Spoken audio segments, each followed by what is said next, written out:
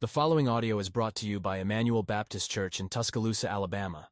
More information about our church can be found at emmanueltuscaloosa.org.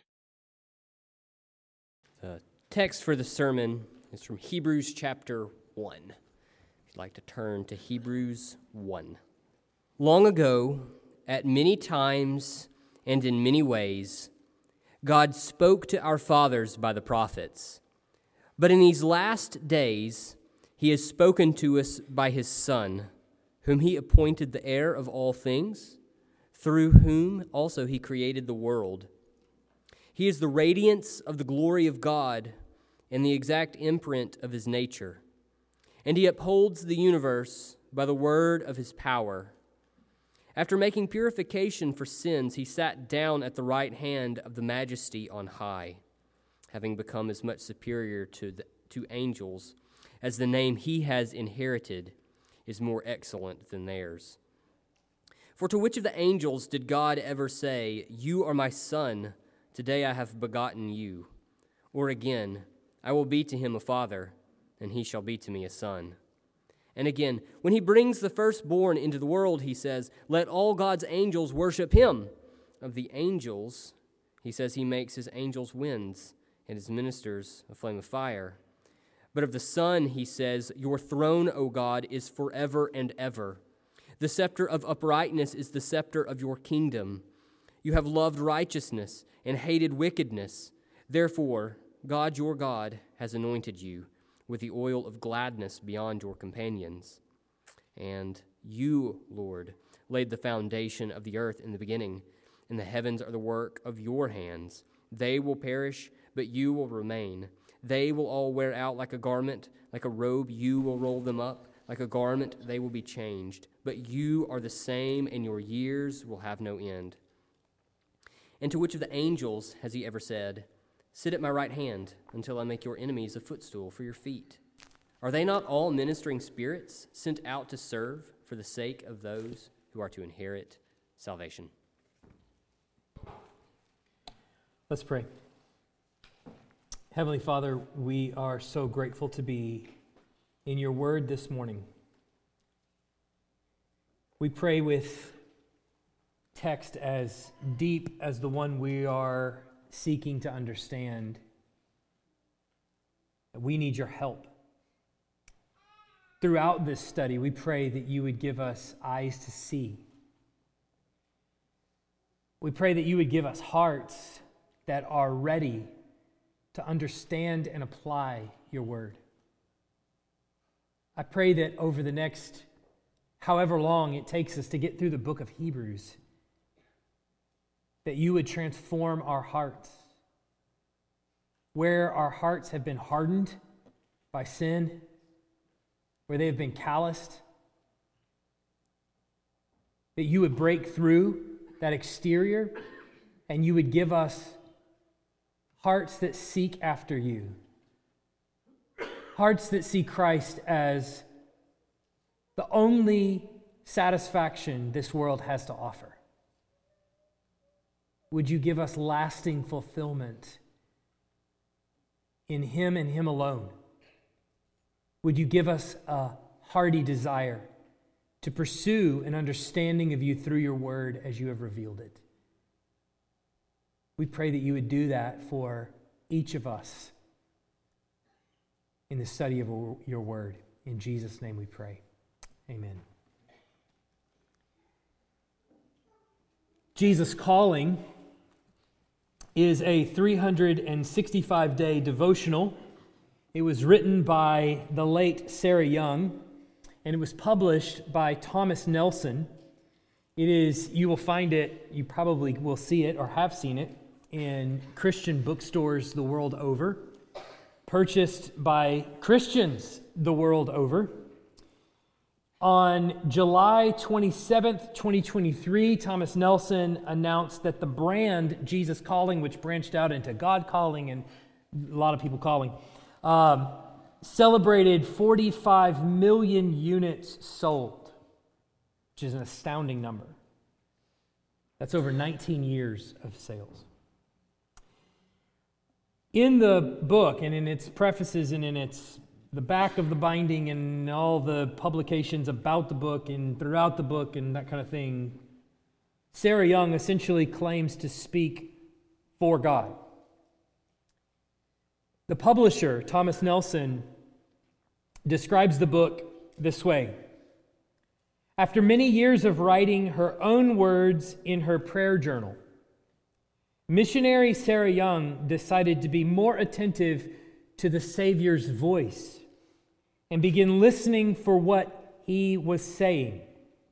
So with pen in hand, she embarked on a journey that forever changed her and many others around the world. In these powerful pages are the words and scriptures Jesus lovingly laid on her heart. Words and scriptures. Words of reassurance, comfort, and hope.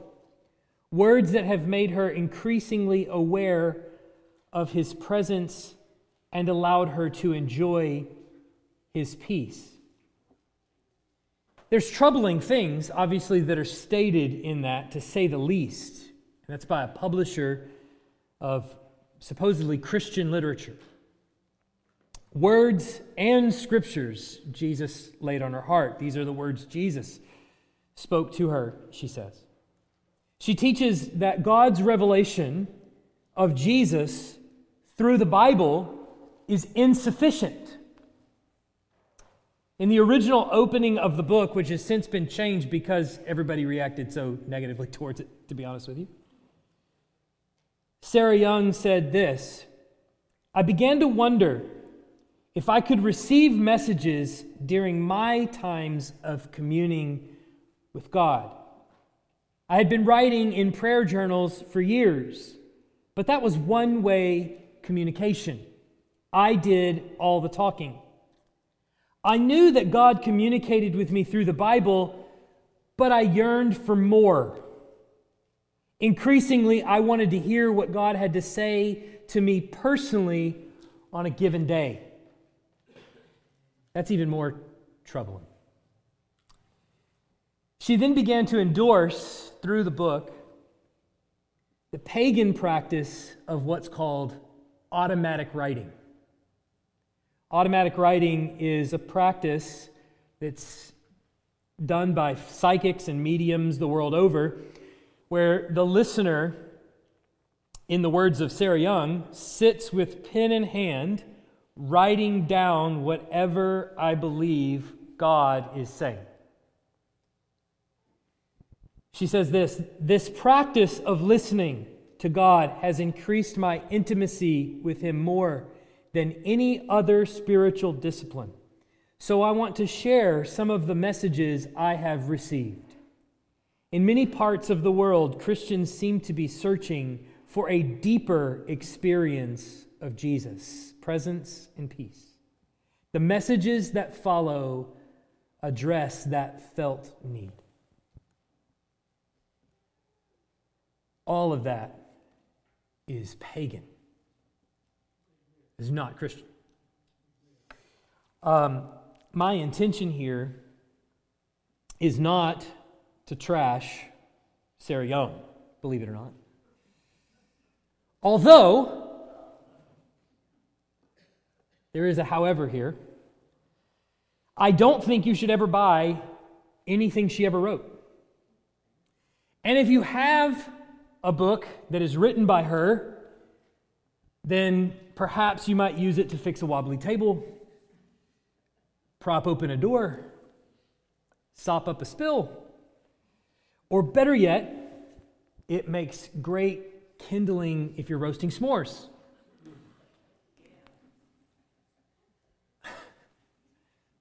Did the pastor just recommend book burning?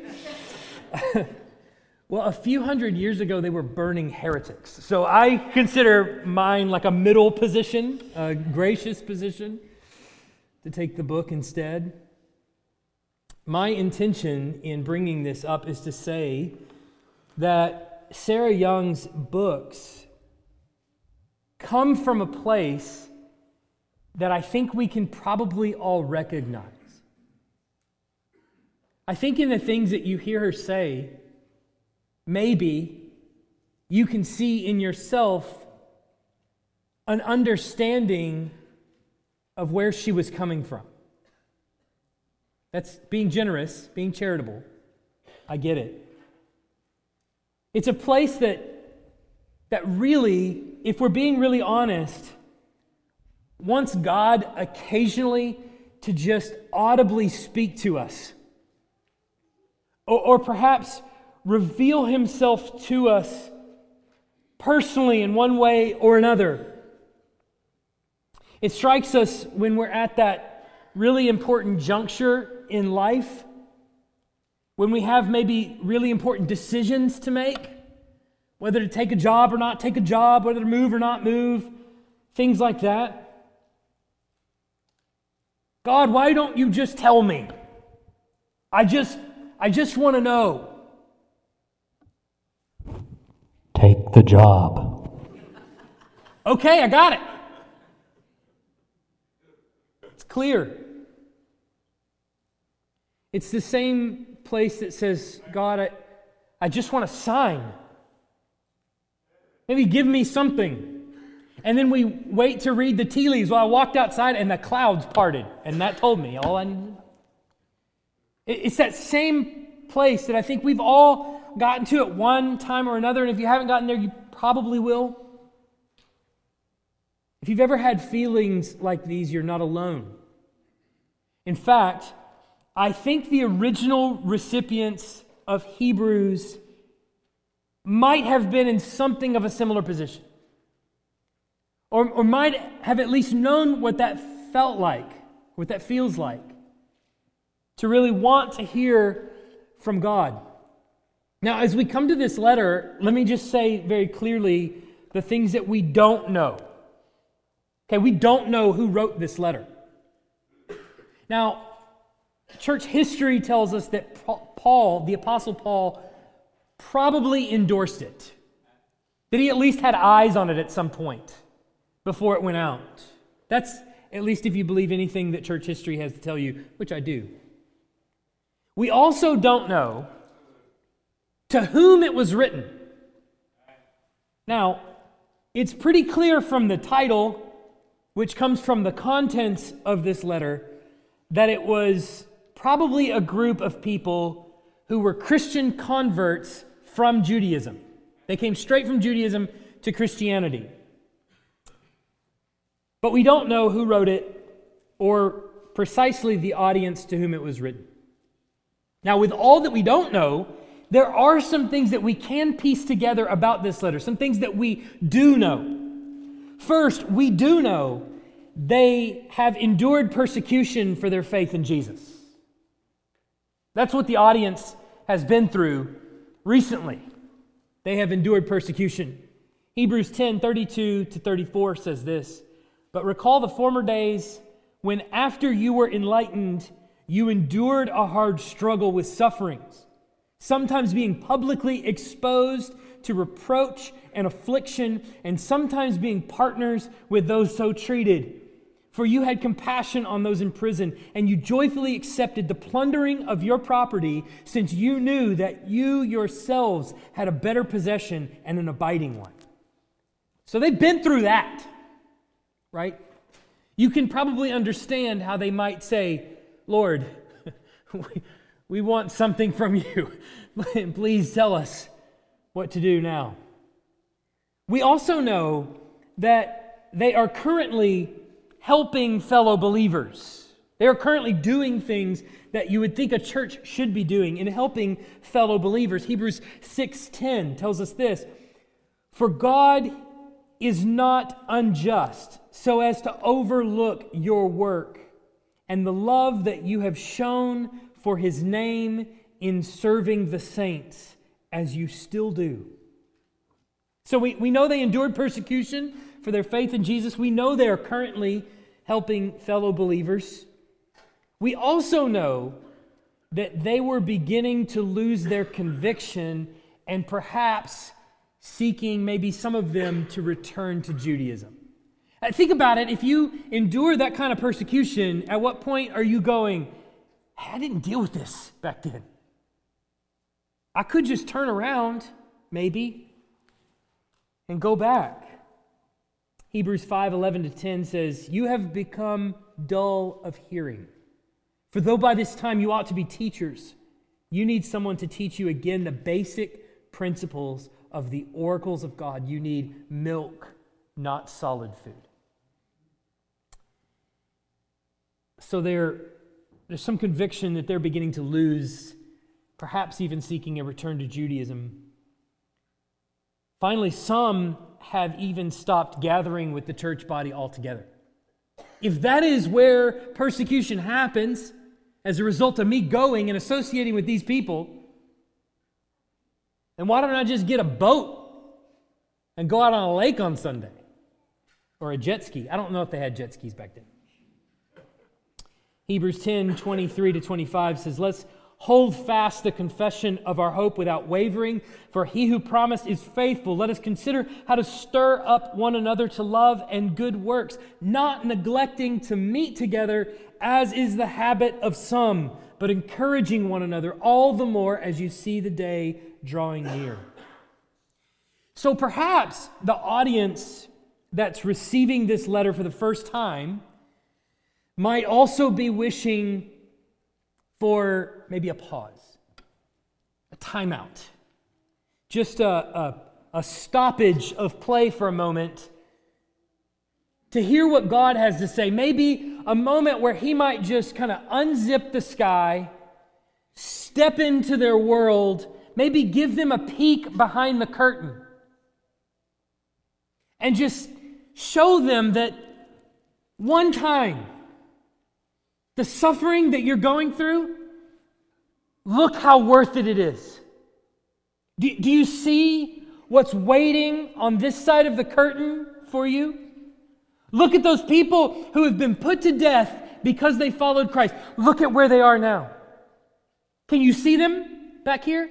Maybe just one moment where God might just say, let's stop everything. Let's just reset this whole thing for just a second. I want you to look at something. I want you to see this.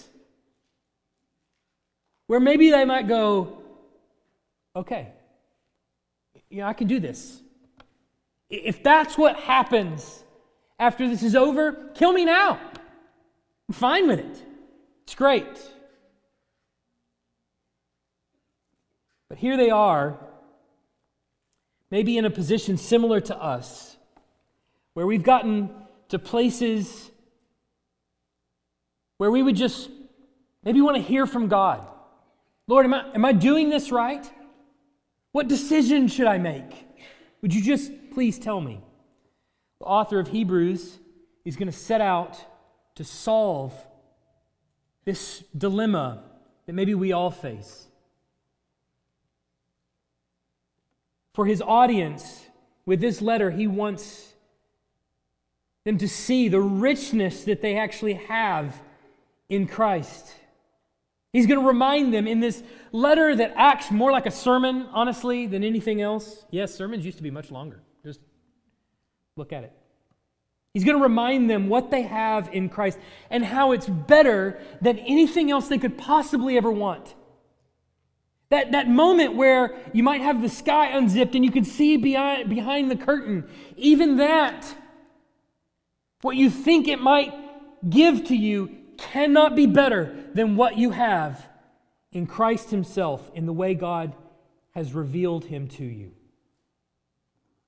In the end, what is it? What is it that keeps our souls from wanting more than what God has actually given to us?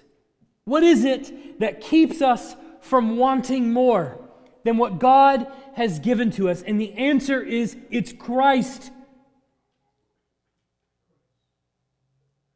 Christ is the anchor of our souls. When we come to see Him as the supreme gift, as the ultimate treasure that God could possibly ever give, then He becomes to us and to our souls an anchor that tethers us down to reality and keeps us from wandering to this doctrine or that doctrine. What is it that keeps us in a place of steadfastness when the world is telling you, hey, if you continue to believe in this nonsense, then you're going to be put to public scorn. What is it that keeps us tethered to the reality of God? It is the treasure that we have in Christ. When we come to see Him as supremely valuable, it keeps us from running to anything else. Yes. But the opening of the book, and all we're going to look at this morning, is the first 1.5 verses. This opening is reassuring you, Christian, that God has not only spoken to you, but He has done so in the best, most comforting way possible. A way that is the envy of every religion. We're going to walk through this book Sunday by Sunday at a relatively slow pace. You thought Matthew took a long time. Hebrews is going to take us longer, I think. Some of you have told me that you've begun reading Hebrews chapter 1. You've gone through it several times to kind of see. That's a good practice. Keep reading. We're going to be in Hebrews 1 for a long time, so just keep going, right? Sometimes we're going to go phrase by phrase. Other times we might go a little faster, but it's going to be a relatively slow pace. When you do that kind of pace, when you go through the text that many times, you tend to notice things that you didn't see before. So we're going to look at the passage that we're looking at this morning, just the first 1.5 verses. It says this, starting in verse 1. Long ago, at many times and in many ways, God spoke to our fathers by the prophets. But in these last days, He has spoken to us by His Son. Now, the author is really laying out 2 ways that God has spoken throughout human history. And the first is through the prophets, and the second is through the Son. And the main point, as the title of this sermon suggests, is that God has indeed spoken. Throughout time, God has spoken to humans. And that's important because He could have remained silent. He could have not said anything, not one word to us at all. And if He had remained silent, all of humanity would have been trapped in darkness. You and I certainly wouldn't be in the same room together. We wouldn't be doing the same things. I certainly wouldn't be preaching. We would be all probably out on a lake somewhere. Well, probably not in January, but you get the idea. He could have remained silent, and if He would have, we would all be destined for hell. He had every right to do that and could have done it. But the only reason you and I are here in this room worshiping God together is because He spoke. He revealed Himself. He demonstrated to humanity who He was. And the first thing that the author tells us is that He spoke to our fathers at many times and in many ways. And what he means by that is that God has progressively revealed Himself throughout time. Early on, He did so through mighty works. If you go back in the beginnings of the Old Testament, you find there that He parted the Red Sea, that He guided the people through the wilderness with a pillar of fire at night and a cloud by day. Or even before that, you'll find that He communicated to His people and even to pagans through things like the 10 plagues, the Pharaoh in Egypt. He spoke to His people through victories in battle, sometimes through their defeats, where they might say, God, what is it that you're doing here? Obviously, we've lost. And God would tell them what's happened. God is speaking to them. He is revealing truth to them. He spoke through things like the tabernacle and the law, places of worship that they would go and gather around. The Ark of the Covenant, we saw that back in 1 Samuel, didn't we? 1 and 2 Samuel, where the covenant falls, Uzzah goes out to grab it, and he dies as soon as he makes contact with the Ark of the Covenant. God is speaking very clearly through that. Boy, He has our attention now with things like that. He spoke through the temple. didn't he? His glory was revealed to the nation of Israel. The priests were there to teach the people the law, and they would come and bring sacrifices to him in the temple, and he would speak to them. If they did it wrong, if they sinned, he would bring them to a place of repentance through the judges and things like that.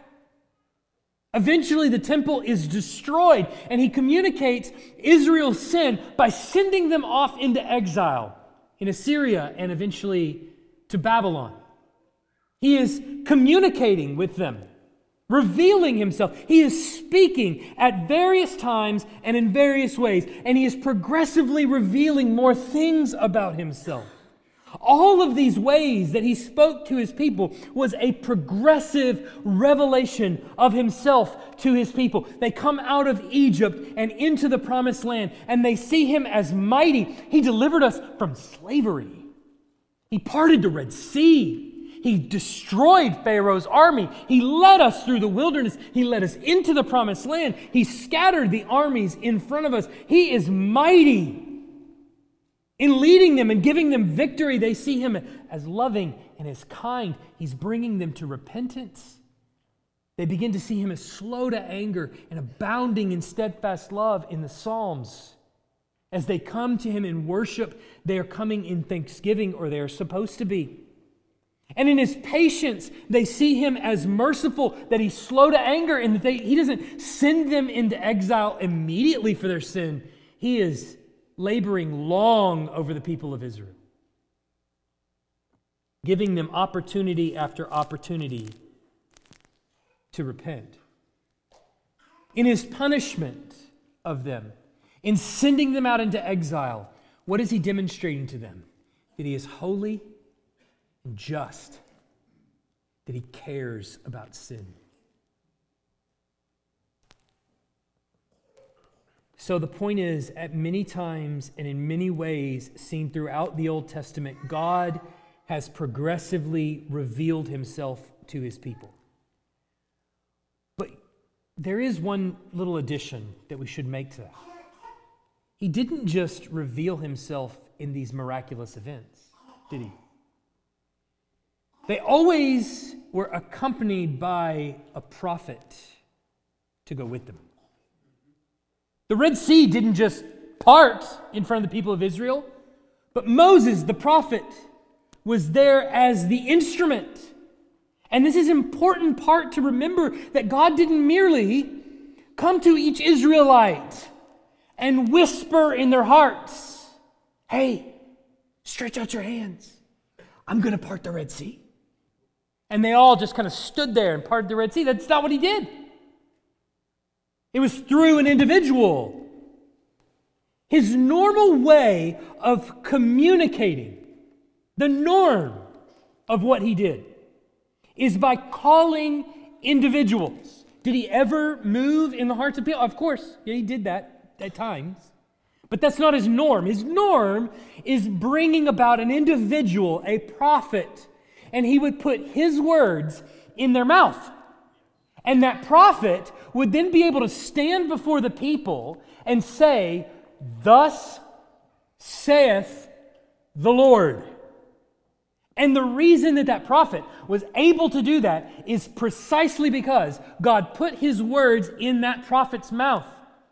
The prophet would not say less than what was put in his mouth, and he dare not say more.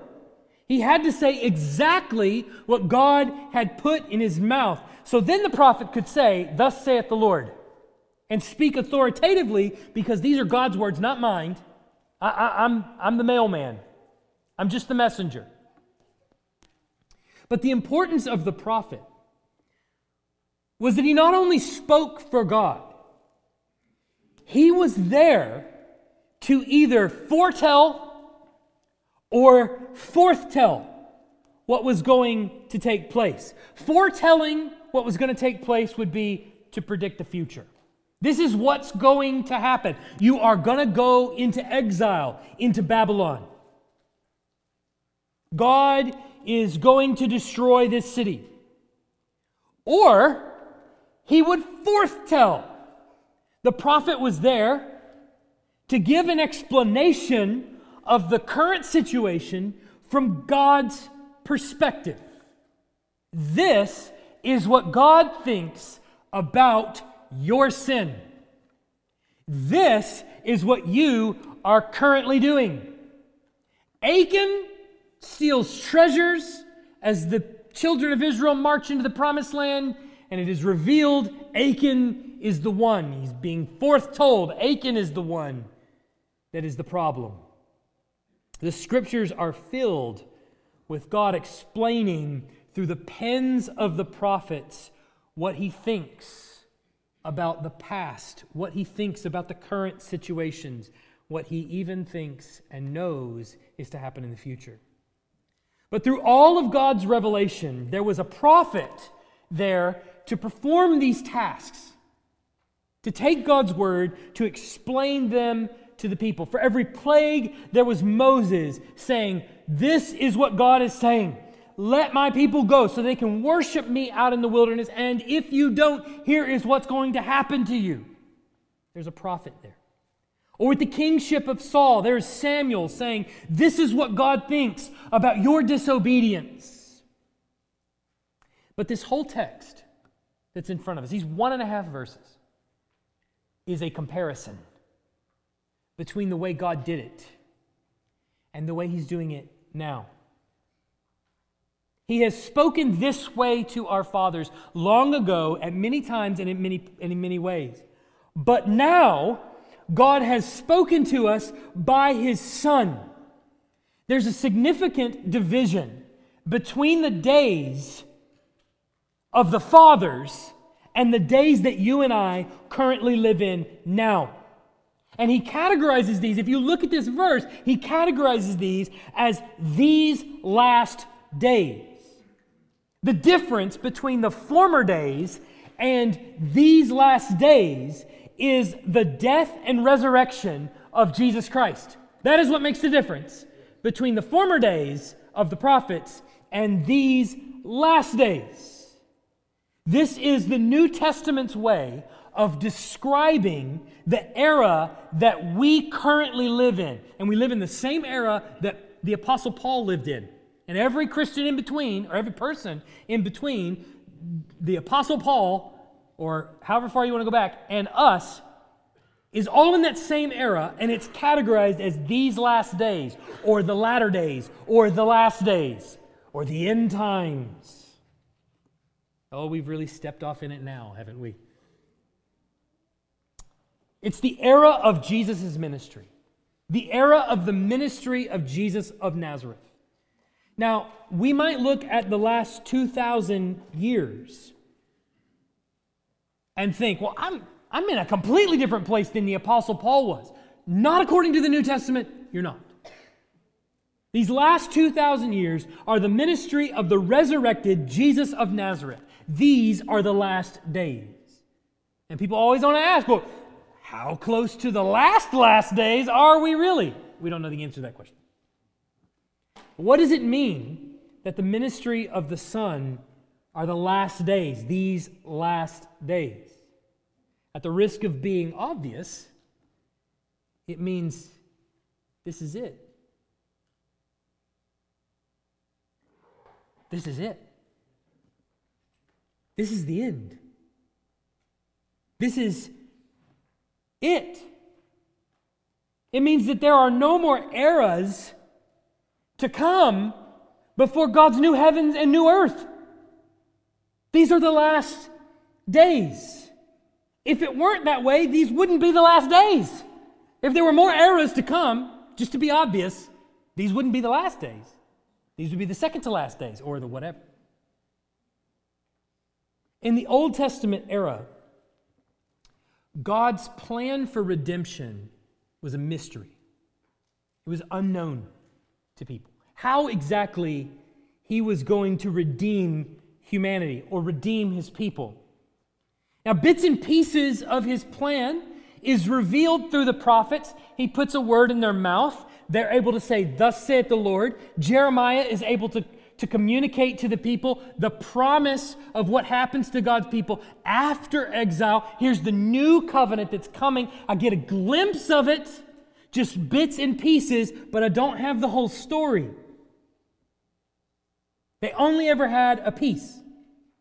But the very fact that these are called these last days, as the author of Hebrews says, means that there is no greater revelation for God's plan of redemption than the good news of Jesus Christ. This is it. The whole thing that the Old Testament was building up towards, the whole thing that remained a mystery, now has been revealed. It's here. You can know it. This is what it is. The reason then that the Bible is closed, meaning we're not going to find in years to come the book of second opinions being written, right? And you go, okay, well, here's what first opinion says. Well, now here's what second opinion says. We're not going to find that. The reason that the Bible is closed, it needs no more books added to it, is because, in spite of what Sarah Young might desire, the Bible contains the total plan of God's revelation for the redemption of His people. It's all revealed right here in these 66 books, beginning with Genesis, ending in Revelation. Here is the entire plan of the redemption of my people. And it's all going to happen through the Son. There is no more plan to be revealed.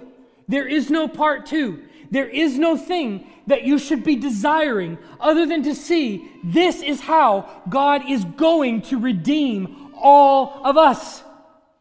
This, in Revelation, is what awaits us, the new heavens and new earth. This is how God is going to do it. He has revealed it all. He has stated it all through His Son, and now everything becomes about Him. So Christ is going to return. Death is going to be vanquished. Satan and all evildoers will be eradicated. Eternal life will be granted to all those who believe. All of those things are still in our future. But how do we know? How do we know about that?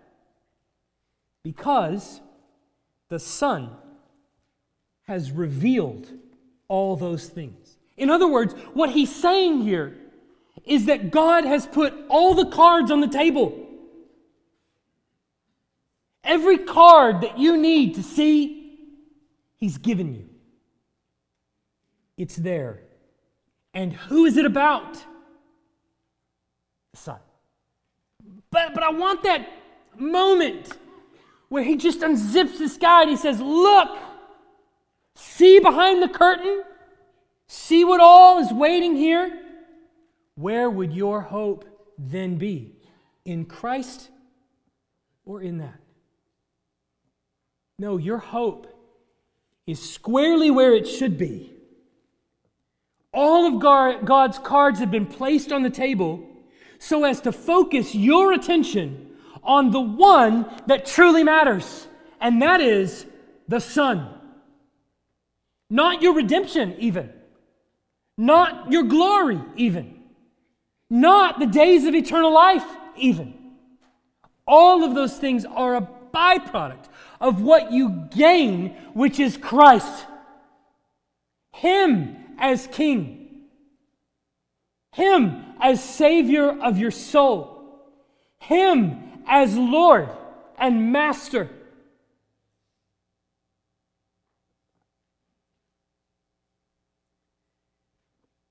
So if you compare the former days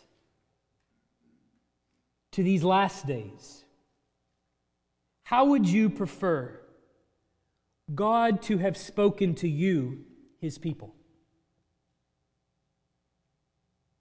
In the former days, He spoke by prophets. In these last days, He has spoken by the Son. The difference between speaking through prophets and speaking by His Son is the difference between thus saith the Lord and come to me, all who labor and are heavy laden. and I will give you rest. How would you prefer he did it? The former days where someone is there as a messenger to report to you what God has told him, or by God himself saying, "Take my yoke upon you."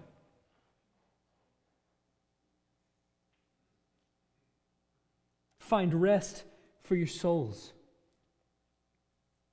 In the former days, God had someone to speak for him, but in these last days, he's spoken for himself. He stepped into our world in such a way that now everyone must decide on him. What do you do with the Son? That is the decision every single person has to make. Even the person that is the avowed atheist who would say, "I don't believe," they have made a decision on Christ. The decision is not final yet. But as of right now, they've made a decision. Everyone must make that decision. What do you think about him? What do you do with the Son? God has stepped into our world in a way that you must decide. It all comes down to him. He's revealed himself by whispering into the heart. He hasn't revealed himself, by whispering into the heart of one person and then you receiving that message. Instead, he has revealed himself historically in a person. He stepped into our world and he died and he rose again. And you have to ask yourself, well, what do I do with that?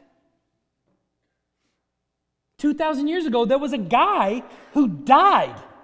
And then 3 days later, he got up from the grave. What do I do with that? Do you live in a world where people rise from the dead? Well, you got to decide whether you live in that world or not. Do you or do you not? What do you do with the Son? Kids will frequently ask their parents, and my children are no exception to this. They'll ask us from time to time, how do we know that what we worship is right and what Muslims or Hindus or name another religion, what they worship is wrong? How do we know? How do we know we're the right ones and they're not the right ones? How do we know that? The answer is Jesus. That's the reason. To be honest with you, we wouldn't know otherwise. Listen, we know because God actually stepped into our world in the person of Jesus Christ, and as a matter of historical fact, he died and he rose again. This happened. And this is what he told us. That's the only reason. If we only had the Old Testament, we would not be here. None of us obviously would be Christians. Very few of us, if any of us, would be Jewish. And we would probably be arguing over reincarnation or over some other narrative, right? We would probably all be a part of that, if anything. But it all changed 2,000 years ago in Jerusalem, or in Bethlehem, you might say. When God stepped into our world, lived as a man, taught us all kinds of things, which, for all we would know, might be kooky, until he rose from the dead. And that changed everything. That's the reason. That's the only reason. That's the only reason we can stand here today and claim this as true and everything else is falsehood, is precisely because of the way God has spoken to us now through his Son. If he hadn't done that, where would you be? Lost. But in his Son, God has spoken to us with such finality that your eternity would be settled on the atoning death and resurrection of Jesus. And that message is simple. Do you want to be justified before God? That's the question. Because of the way God has spoken to us, we can now say, do you, person, because of the truth of the resurrection, do you want to be justified before God? In other words, when you stand in the courtroom of God, do you want to be declared not guilty? And if the answer to that question is yes, then there is but one way for that to happen, and that is to trust in the atoning work of Christ on your behalf. There is no other way. That is what it means that God has spoken through His Son. To reject that is not to say, I don't believe that. That's not what rejection of Christ actually means. To reject the atoning work of Christ is to say, I'm going to try it on my own. Because you can't reject something that historically happened. You can stand there all day saying George Washington never lived, but I've got news for you. He lived. It doesn't matter whether you accept a historical fact or not. It happened. But because of the way God has spoken in Christ as a matter of historical record, when He rose from the dead, now your justification before God hinges on what you say about Him.